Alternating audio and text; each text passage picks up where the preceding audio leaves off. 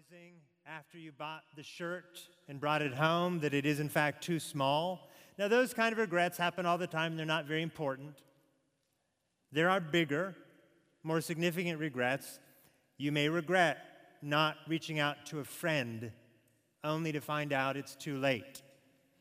You may regret, when you're older, not having spent more time with your children when they were younger, and recognizing you can't ever get that time back. You may regret a particular sin that you committed, or a particular habit or pattern of sin that you were in. And though you know that sin has been paid for and you're forgiven, you nonetheless live with the consequences of that sin regularly, perhaps even daily. Those regrets are obviously more serious.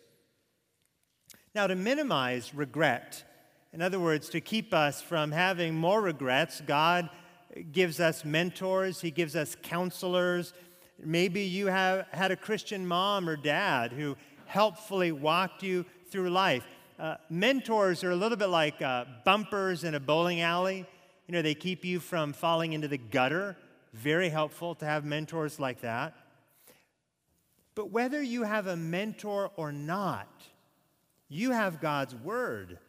Right? The Bible is a guide to you. It's a guide to your life. Right? God's Word is a lamp to your feet. It is a light for your path. Psalm 119, 105. So none of us can turn the clock back.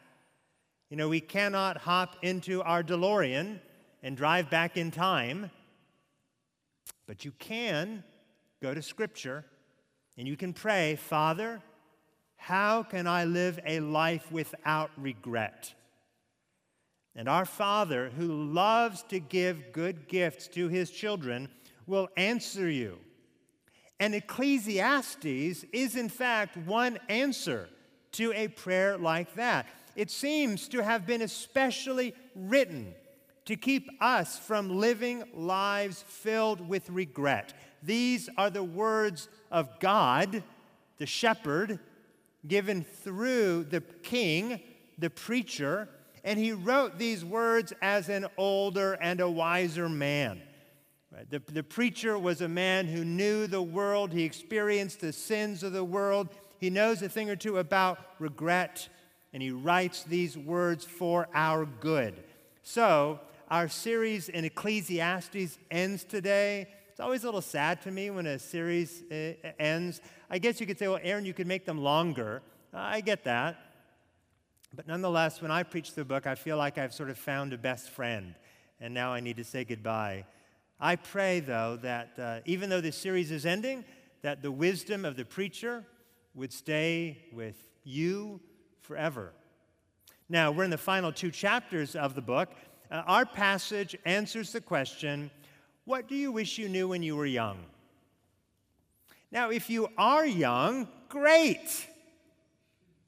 If you aren't young, all I know to do is to read to you what may be my most favorite verse in Ecclesiastes, chapter 9, verse 4. But he who is joined with all the living has hope, for a living dog is better than a dead lion. Well, if you're not young, you're not dead. So all of us living dogs can gain from these messages to the young. This wisdom is for all of us. So what do you wish you knew when you were young? And if you are young, what do you need to know? I have 3 answers from these chapters. First, suffering. Suffering is our lifelong reality. Suffering is our lifelong reality. Trials are an inevitable part of life in a fallen world. Bad things happen. And it's not just that bad things happen to good people. Our own sin ultimately is the source of our suffering. Remember Ecclesiastes chapter 7, verse 20. Surely there is not a righteous man on earth who does good and never sins. The preacher says there are really no good people, if you think about it that way. There's really no one righteous, as Paul says later on. There's no one righteous, not even one. There's no one who does good and never sins. We're all sinful. But what the preacher understands so deeply, and what he knows gets under our skin so often, is the fact that though we're all sinful, we don't all suffer in this world equally. Some of the godliest people, they die young, while those who hate God very often seem to live productive, comfortable, maybe even long-lasting lives. But the preacher of Ecclesiastes reminds us that suffering is around the corner for everyone. Suffering does not discriminate. Right, look at chapter 11, verse 3. If the clouds are full of rain, they empty themselves on the earth, and if a tree falls to the south or the north, in the place where the tree falls, there it will be. In other words, it is going to rain. Life is going to rain on you. You will get wet. The wind will blow a tree down in your life. That is inevitable. There it is. The tree will fall. So, the preacher implies, pull your head out from under the sand and recognize that trials will come. Look at verse 8. So if a person lives many years, let him rejoice in them all, but let him remember that the days of darkness will be many. All that comes is vanity, it's a vapor. So yes, we should rejoice, but always remember that the days of darkness will be many. There are more 2020s than we care to admit. Just ask those who have lived long lives. Now, maybe this goes without saying. Maybe you get it. You understand life is hard and difficult and full of trouble. Maybe we all get it. But I can't help but think the reason why we get so depressed or anxious or discouraged or distraught when life doesn't go our way, when suffering knocks at the door, is because at some level we trained ourselves not to expect him. We thought we hid our address. And yet there he is knocking at the door. And the preacher says, don't be surprised when suffering comes. And even if somehow you manage to get old without much suffering, and that happens, there are some who get old without a great deal of suffering. Well, the preacher says, don't expect getting old to be easy. Now, COVID has decreased the average age of the attending congregation of Mount Vernon. Many of our more senior members are at home right now, but some of you are here, some of you are watching online. All of us are getting older. Let's think for a moment about that. I think the evil days of Ecclesiastes chapter 12, verse 1, are the days that your body starts failing you. Remember also your Creator in the days of your youth, before the evil days come and the years draw near, of which you will say, I have no pleasure in them, before the sun and the light and the moon and the stars are darkened and the clouds return after the rain, in the day when the keepers of the house tremble and the strong men are bent and the grinders cease because they are few and those who look through the windows are dimmed and the doors on the street are shut, when the sound of the grinding is low and one rises up at the sound of a bird and all the daughters of song are brought low, they are afraid also of what is high and terrors are in the way. The almond tree blossoms, the grasshopper drags itself along, and desire fails because man is going to his eternal home, and the mourners go about the streets. Before the silver cord is snapped, or the golden bowl is broken, or the pitcher is shattered at the fountain, or the wheel broken at the cistern, and the dust returns to the earth as it was, and the spirit returns to God who gave it. Vanity of vanities, says the preacher, all is vanity. Now, verses 1 and 2. The days are approaching when taking pleasure in life is hard, if not impossible.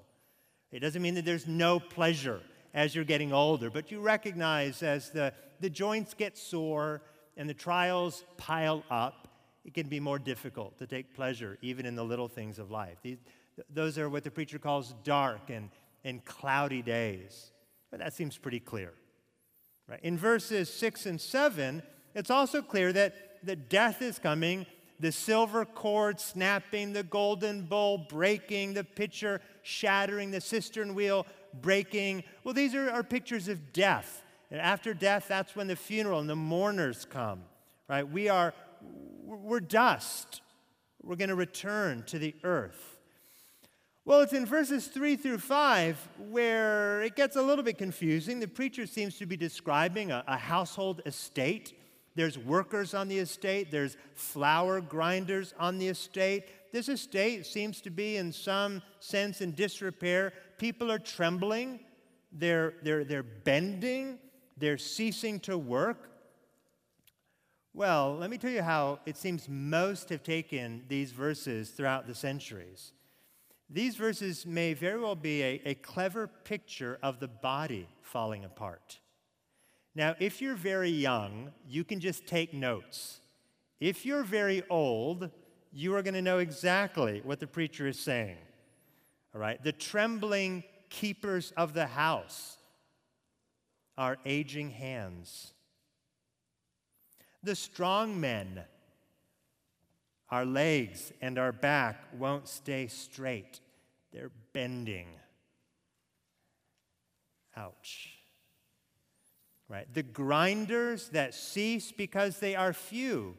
They cease working because they are few are our teeth falling out, making it difficult for us to grind, to chew our food. It's our aging eyes that look through the windows but are dimmed. It's almost like a riddle. What looks through a window but is itself dimmed? Perhaps our aging eyes. The doors on the street which are shut are our ears, which can't even hear our grinding teeth. Verse says, I won't go through all of them. Verse 5 says, perhaps without any difficulty, we're afraid of what's high. It gets a little harder to walk up the steps when you get older. It wasn't very long ago that we made sure to add that rail just in case someone older was going to be reading Scripture. We're afraid of what's high. Our hair's gray, like a blossoming almond tree. Look it up. We become like a grasshopper that no longer hops, but just sort of drags itself along the ground. So the preacher says, live long enough, and this will be you. Right? The young are looking at me dazed. The older heads are nodding. Right? There's no pill to fight old age. And so the preacher doesn't whitewash the truth. All the gyms in the world will not keep you from the onslaught of aging and dying. And the preacher calls them evil days because it's only in a sinful world that we have the pain of aging. But even if we realize we all suffer, even if we realize we all age and die, we're still left with the question the preacher's been visiting in practically every chapter of this book. Why do some of us seem to suffer so much while others seem to suffer so little? Right? Why do some somehow manage to get through those evil days of old age with barely a bent back, while others experience early onset dementia? God, what are you doing? We don't always have a good answer. Ecclesiastes chapter 11, verse 5. As you do not know the way the Spirit comes to the bones in the womb of a woman with child, so you do not know the work of God who makes everything. God does something amazing when a woman's egg is fertilized by a man's sperm. We can't understand how exactly the Spirit comes to the bones in the womb. Other translations of that verse read, you don't know the path of the wind or how bones develop in the womb. Right, for all of our wisdom, we can't explain the most basic things. But I heard yesterday that this one COVID vaccine was created by if I remember correctly, the children of Turkish immigrants to Germany. Two amazing medical doctors who began working on this vaccine in early 2020, and they are just so smart, just amazing, created a vaccine in record time. But the preacher says for all of their wisdom, and now they're going to go turn their attention to curing cancer, so pray for them. But for all their wisdom, they can't explain how God knit me together in my mother's womb. No doctor is going to be able to explain how image bearers are made in the womb of a woman. It's the work of God. And sometimes that's all that we can say about our suffering. You want to know why? Why did I lose my job? Why has God kept me single? Why is my marriage so hard? Why is my son sick? And I don't know why. But I read the Bible, and I don't find God hiding in the corner.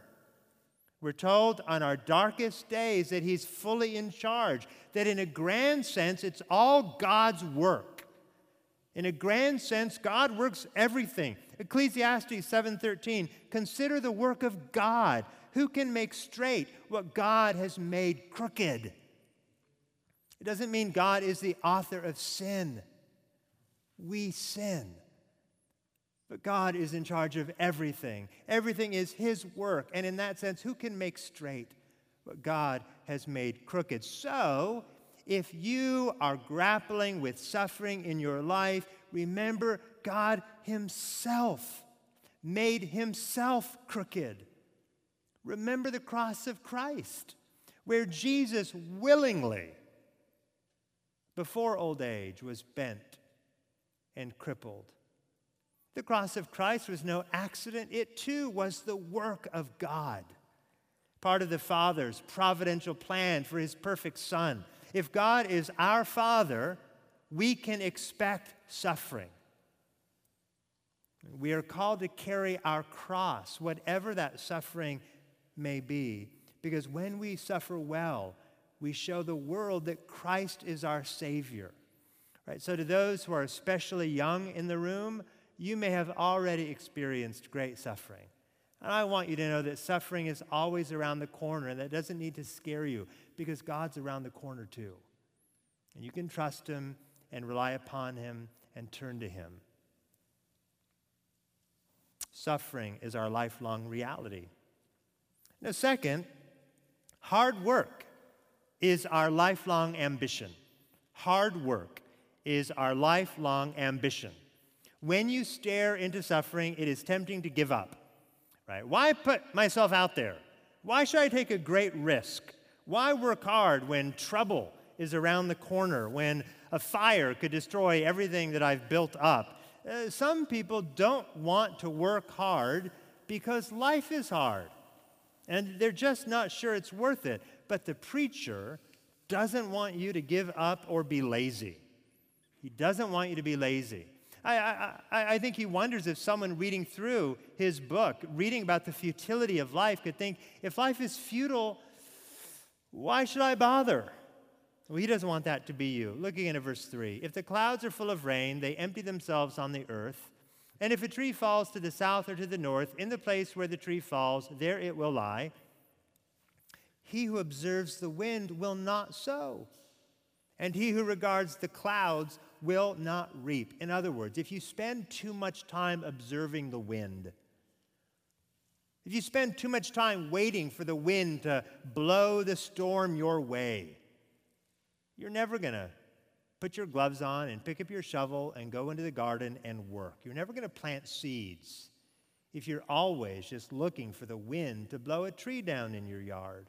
You're always going to be afraid to get to work. And some of us are afraid of failing. We never try, not really. We don't put our plow to the ground. And it's a temptation we all face. I think of the Apostle Paul when he was in Corinth. The first time he was in Corinth, and his sowing was sowing gospel seeds, right? That was his job. That was his calling. That was his ministry. And he knew that whenever he sowed gospel seeds, the clouds would come. And here I'm talking about the clouds of suffering, the clouds of trial. Like trees would fall and knock him down. And that type of pain and suffering Paul did not want, and so he was tempted to give up he was tempted to be afraid. Now, how do I know this? Because Luke tells us in Acts 18, verse 9, that when Paul was in Corinth, anticipating the reign of suffering to come, the Lord said to him, "Do not be afraid, but go on speaking and do not be silent, for I am with you, and no one will attack you to harm you." And with that word of encouragement, do not be afraid, I'm with you, Paul kept working, and he worked hard. Now, I would really like to receive that kind of tailor-focused message from the Lord. Nonetheless, I have God's word. I have the promise. You have the promise. If you're a Christian, you have the promise that Jesus will be with you.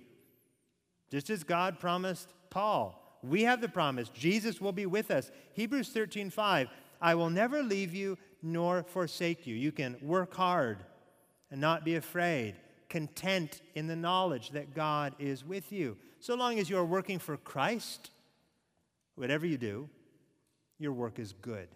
And that's the point of verse 6. In the morning, sow your seed. And at the evening, withhold not your hand. In other words, in the morning work, in the evening work. That's sort of where I get work hard. In the morning work, in the evening work, withhold not your hand, for you do not know which will prosper, this or that, or whether both alike will be good. In other words, when you work, let's just use the gardening image that we have here, when you plant seeds, you never know which seeds are actually going to grow. Right? I planted 2 bushes a few weeks ago, and one of them is about to be dead. The other one is still alive. Both of them in the same place, the same amount of water. You just don't actually know which plant is going to thrive. And this fact shouldn't lead you to work less, but it should lead you to work more. Maybe one will take. Maybe both will take. Maybe both will be good. It's possible neither will be good. Right? That's in God's hands. Working hard, that's in your hands. Paul described his own work in 1 Corinthians 1:5. He wrote, "What is Apollos? What is Paul? Servants through whom you believed, as the Lord assigned to each. I planted, Apollos watered, but God gave the growth." God gave the growth. God is always the one who gives the growth. If you don't read Ecclesiastes carefully, you will think the whole book is simply about the pointlessness of life. I got a text from someone recently thanking me for this sermon series in Ecclesiastes, but it basically began with, I thought this was going to be a real downer. And I really wondered, what in the world are you doing in 2020 preaching through Ecclesiastes? Right? If your take on Ecclesiastes is that it's all about the pointlessness of life, well, you're going to walk away pretty dissatisfied. Life can certainly seem futile. That is certainly a truth we find in Ecclesiastes. But the point is to plant seeds even when it seems pointless. It's our job to be faithful, even when life seems futile. Right? I don't need to be the best pastor, the most gifted preacher, the most approachable minister. I just need to be faithful. God gives the growth. I want to see more baptisms at Mount Vernon. I want to see more people come to saving faith. Right? Now it's always the time to share the gospel. Now is the time to share the gospel. There are people whose lives have been upended by a tiny little virus. There are people whose friends and family members have gotten sick or died because of a tiny little virus. There are people whose lives have been changed because of a tiny little virus. There are people who have not hugged their children because of a tiny little virus. Now is the time to let people know that we are the people who greet one another with a holy kiss. We are the people who know what it's like to love one another as Christ loves.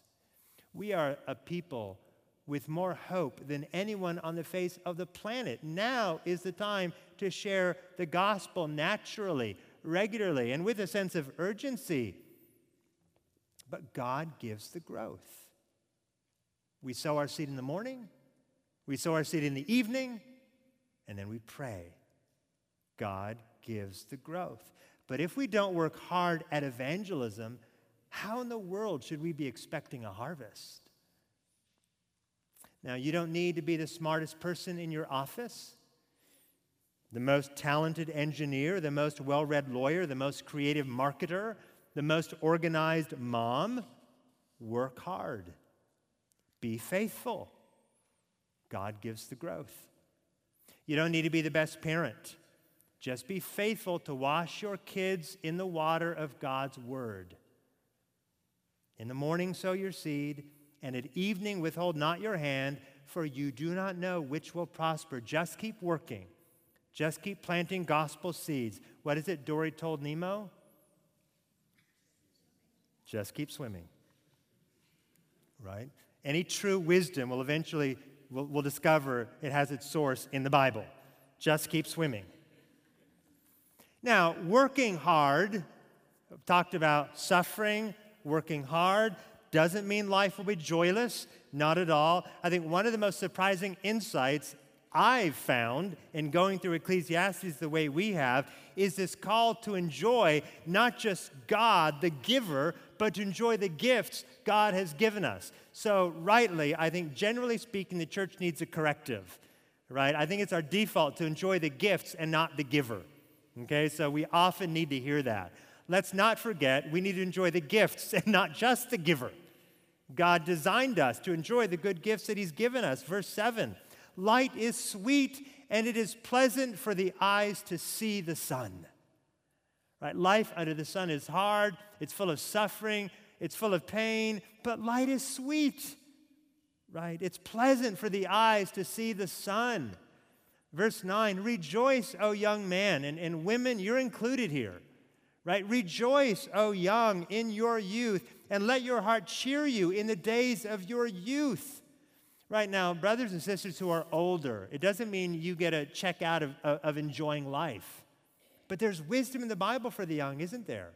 Like work hard, plant seeds, use the energy God has given you to do good work when you're young, when your body is not failing you, and enjoy it. Enjoy the life that God has given you. Working hard doesn't have to be burdensome. It's a joy to live for the Lord, however old you are. We're free to enjoy what God has given us. And you know what else the preacher wants us to walk away with in these final chapters of his book? We're free to give it away. We're free to enjoy what God has given us, and we're free to give it away. I think that's the point of verses 1 and 2. As Christians, we don't just work for ourselves.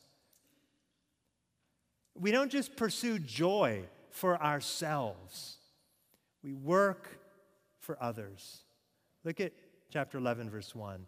Cast your bread upon the waters, for you will find it after many days. Give a portion to 7 or even to 8, for you know not what disaster may happen on earth. Now, at first glance, nothing is dumber than casting your bread upon the waters. I didn't just call the Bible dumb. This is sort of the point. Like, who takes bread, whether it's the old kind of bread that's really hard that might skip a little bit on the water, or whether it's Wonder Bread that's going to last like 0.5 seconds. You're not going to get it back. And that's the whole point. And yet, the Bible says, you will find it after many days. Now, some take this to mean we should engage, so for you businessmen and women, some take this to mean we should engage in international trade. Like King Solomon, we should build ships and trade with foreign nations. Put out your bread, your money, invest it, be a good steward of it, and watch God increase the return. That's certainly true. But I like Matthew Henry's interpretation of this passage better. He argued that these verses 1 and 2, are a call to Christian generosity.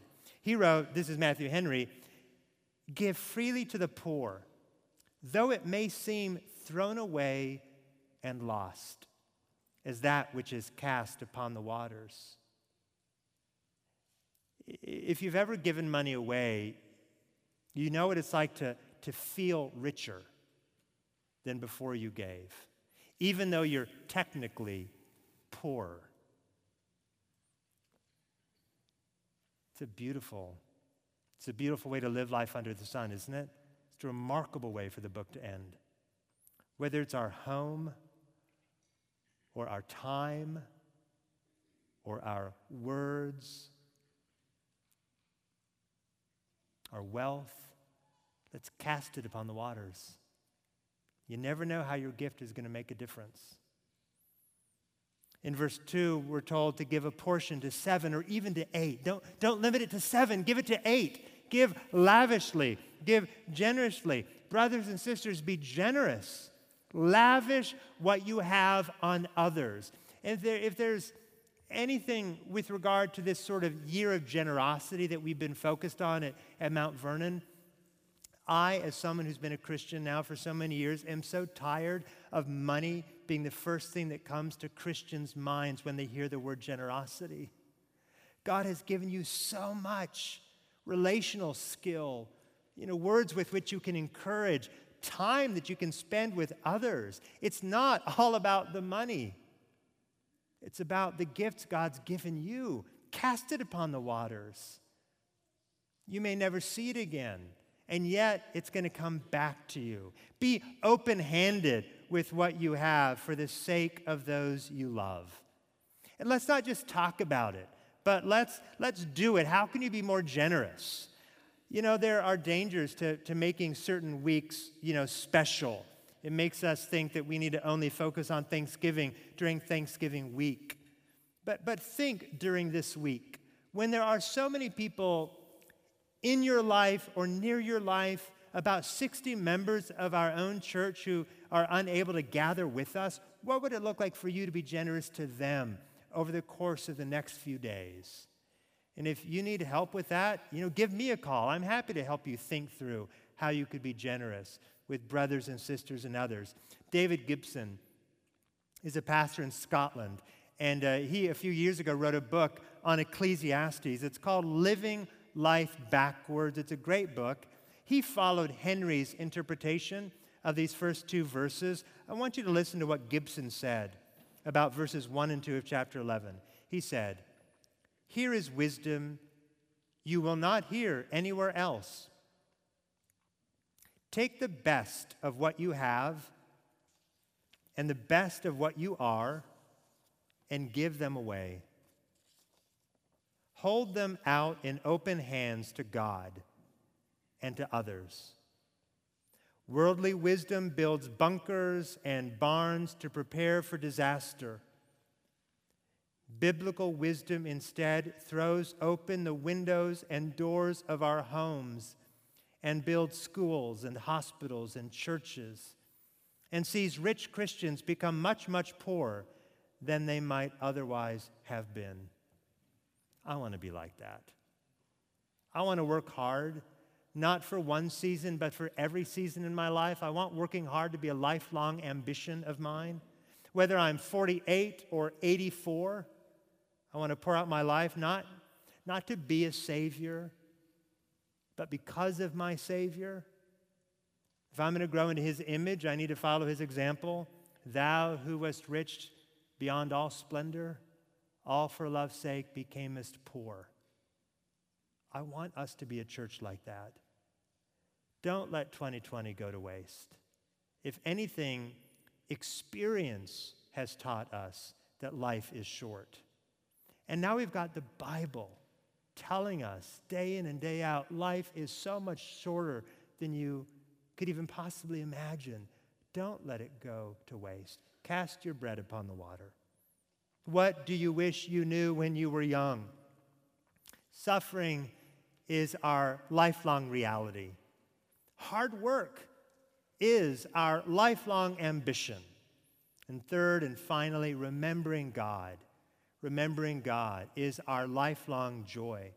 Now, I said that a casual, sloppy reading of Ecclesiastes can lead you thinking life is futile. Even without reading Ecclesiastes, this is what a ton of people think, right? They think about life as being futile and pointless, meaningless, vain, and it leaves a lot of people in despair. A lot of people are going through the motions of daily living, and they really are in despair. When I lived in Washington, D.C., a number of years ago, right after an election, I met a man by the name of Bruce. And Bruce had a fairly long and successful career in politics. Never an elected official, but one of those people who worked for elected officials. But when we say elections have consequences, we certainly have nationwide implications of a statement like that, but there's also consequences for employees of politicians. And for Bruce, the consequences of a lost election was a lost job. And for various reasons, Bruce had a hard time finding another job, getting back in the saddle. He was really discouraged. He was in despair. He came to church a couple times. We met up. I shared the gospel with him. I prayed for him.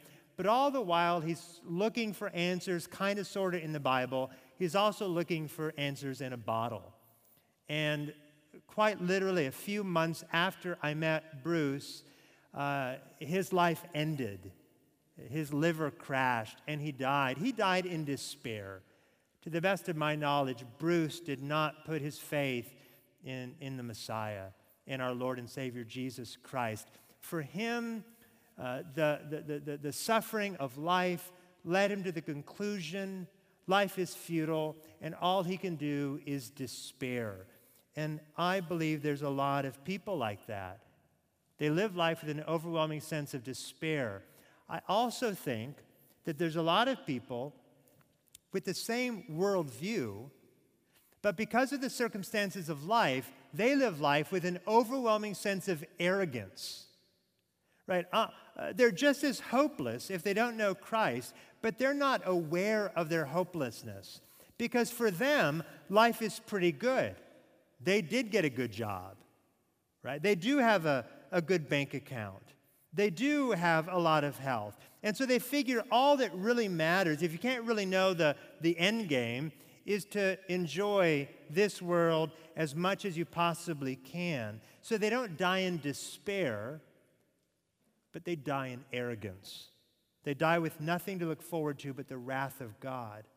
Now, what does the preacher want? The preacher knows that there's going to be people exposed to Ecclesiastes living with an overwhelming sense of despair. He knows there's going to be people confronted by Ecclesiastes living with an overwhelming sense of arrogance. What does the preacher want for men and women like that? What does he want really for all of us? And he tells us in Ecclesiastes 12:1, remember also your Creator in the days of your youth. If you ever wished that the preacher would be more direct in chapters 1 through 11, here he's getting pretty direct now. Remember your Creator in the days of your youth, without letting another day go by. Remember, regardless of how old you are, don't give in to despair. Don't live in arrogance. Remember God, your Creator. God made you. God made you. And tomorrow you will stand before Him and you will be judged. That's how the book ends. Verse 14, for God will bring every deed to judgment with every secret thing, whether good or evil.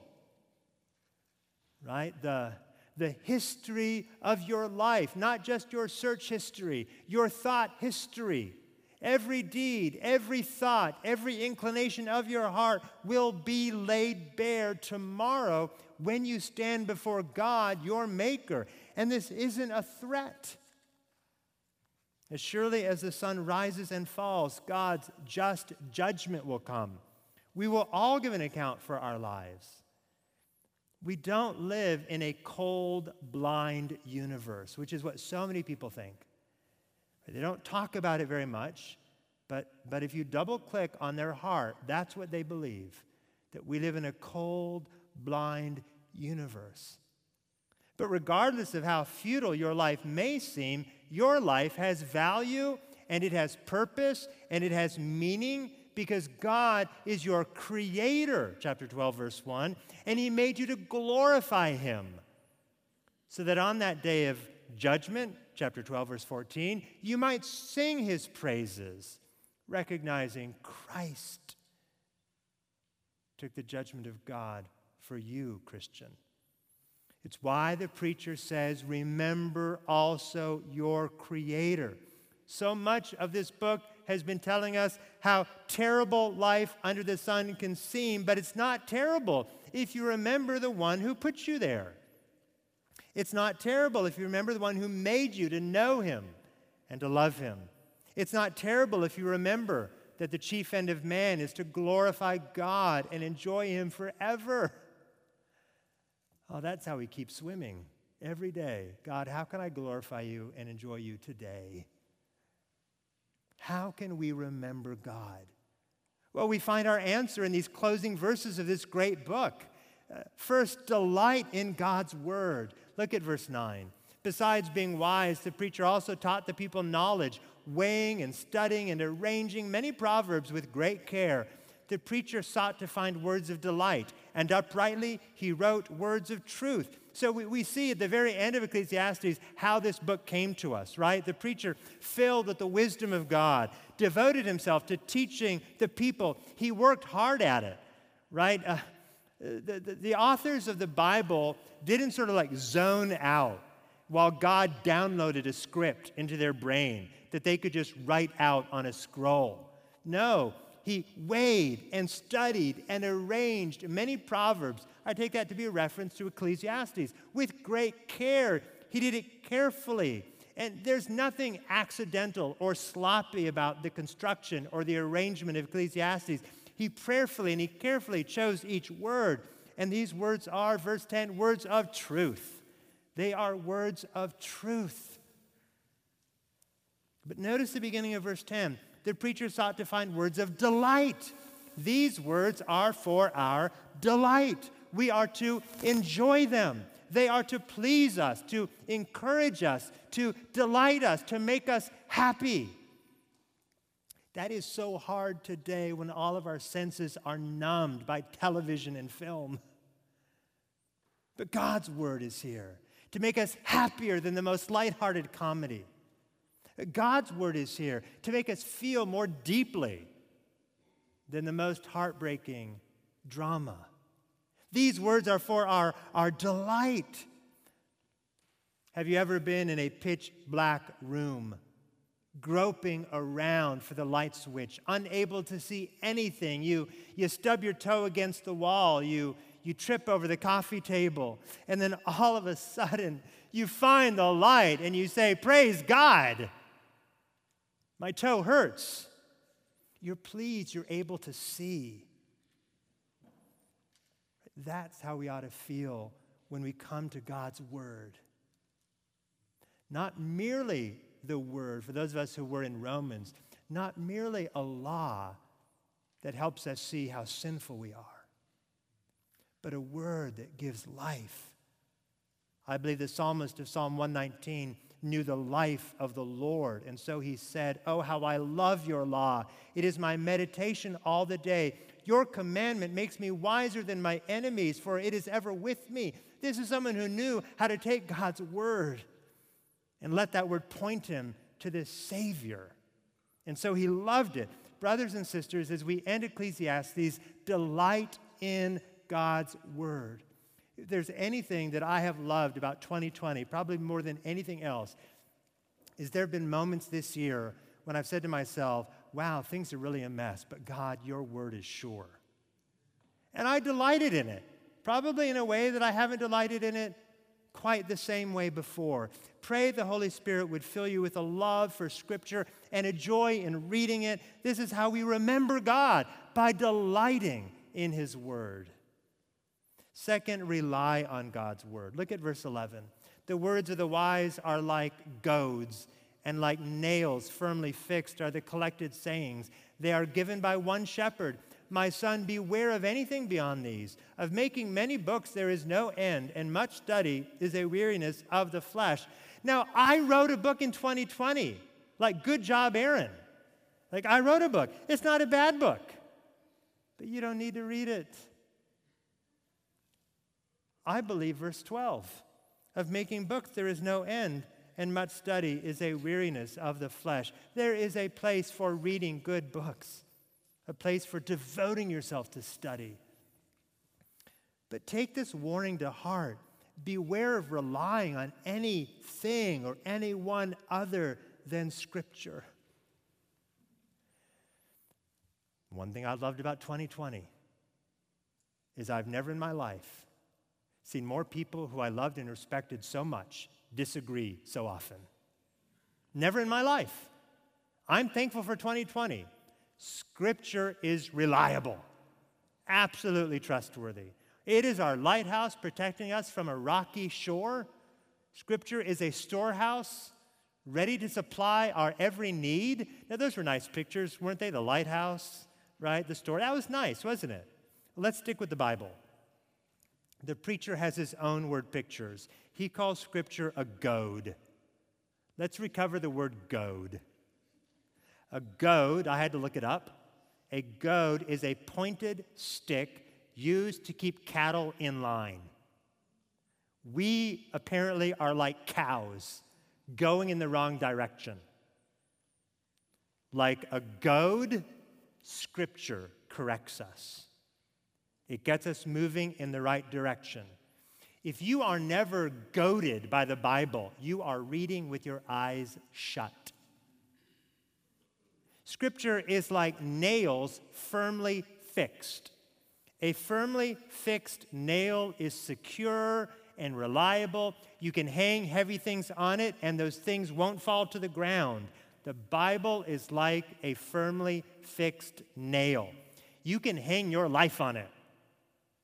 All of your problems, all of your questions, all of your anxieties, all of the issues that arise from life under the sun are addressed by God's inspired word.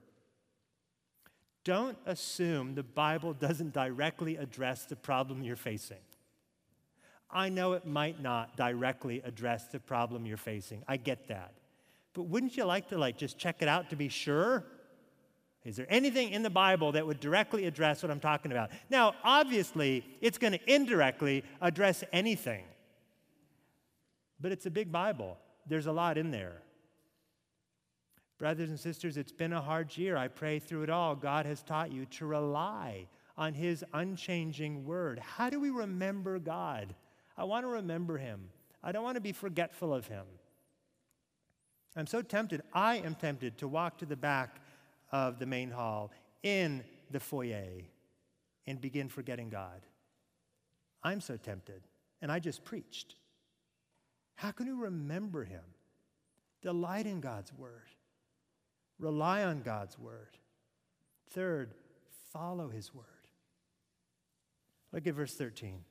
The end of the matter, all has been heard.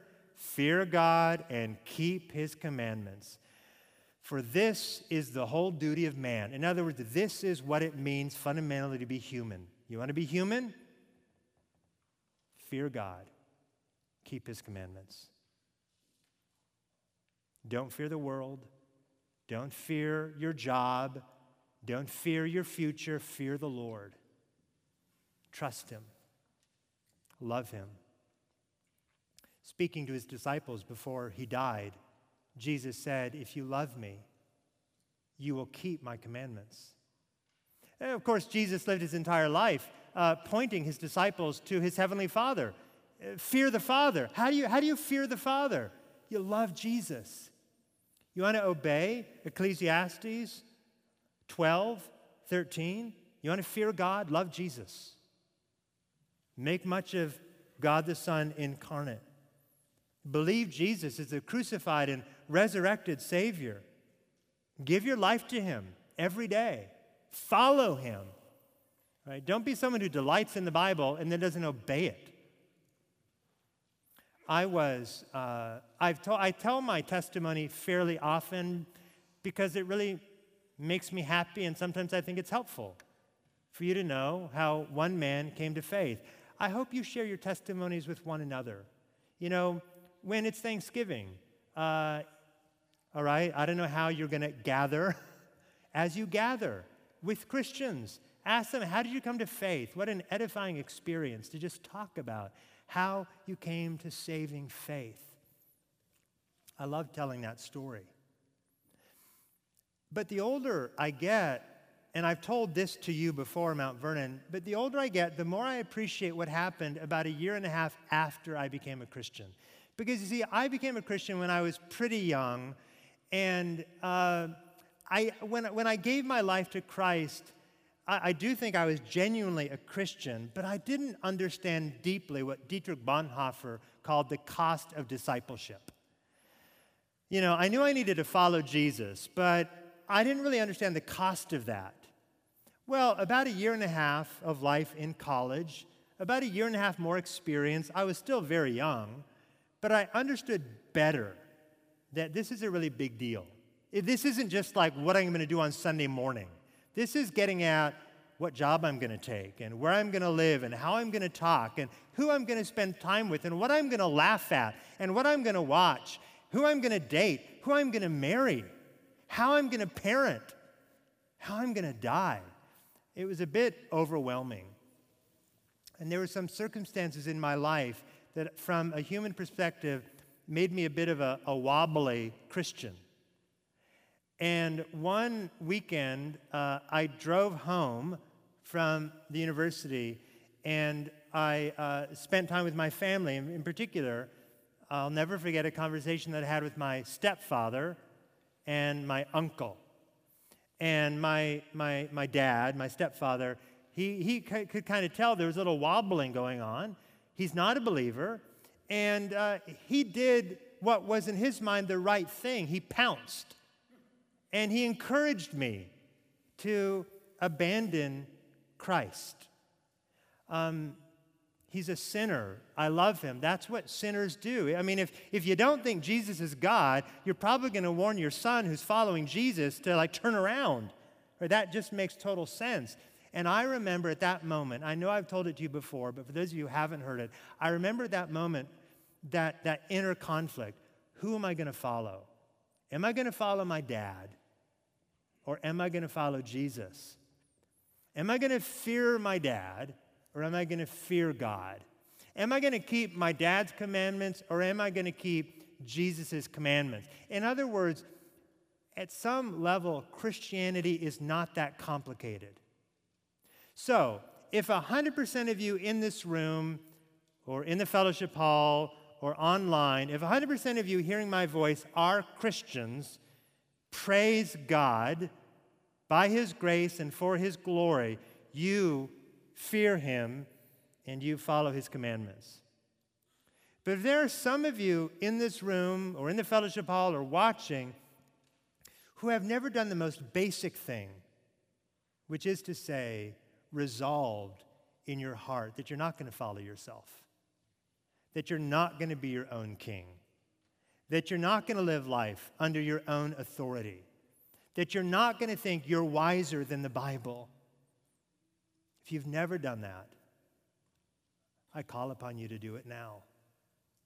Let Ecclesiastes have its intended effect on you, to lead you to remember your Maker, to remind you that one day, very soon, you will stand before him, and to know that your only hope is delighting and relying and following Jesus Christ, God the Son incarnate. The preacher calls it the end of the matter. Regardless of what you've done in the past, regardless of the regrets that you bring to the table today, here's the truth that matters most. One day you will stand before God. He will bring every deed into judgment, and on that day, there will be one question on his mind: is Jesus Christ your lifelong joy? Only Jesus lived a life with no regrets. He's the one who willingly suffered in the place of his people, entrusting himself into the hands of his good Father. Jesus is the one who worked hard for our salvation and works even now for our good. Jesus is the only one who perfectly feared God and kept his commandments to the very end, to the end of the cross. And so, Jesus Christ, our great God, is the only one who deserves our praise and our worship and our life. Heavenly Father, As we head into Thanksgiving week, we long to be a thankful people. May we be 1,000,000,000 times more thankful for Christ our Savior than for anything that shows up on our dining room table or anyone who walks through our front door. May Christ be everything to us. Help us, dear Lord, follow him with all of our heart, soul, mind, and strength. Keep us from relying upon our own wisdom or any other aspect of ourselves that we might trust in or put before you. We love you, and we pray this in Jesus' name. Amen.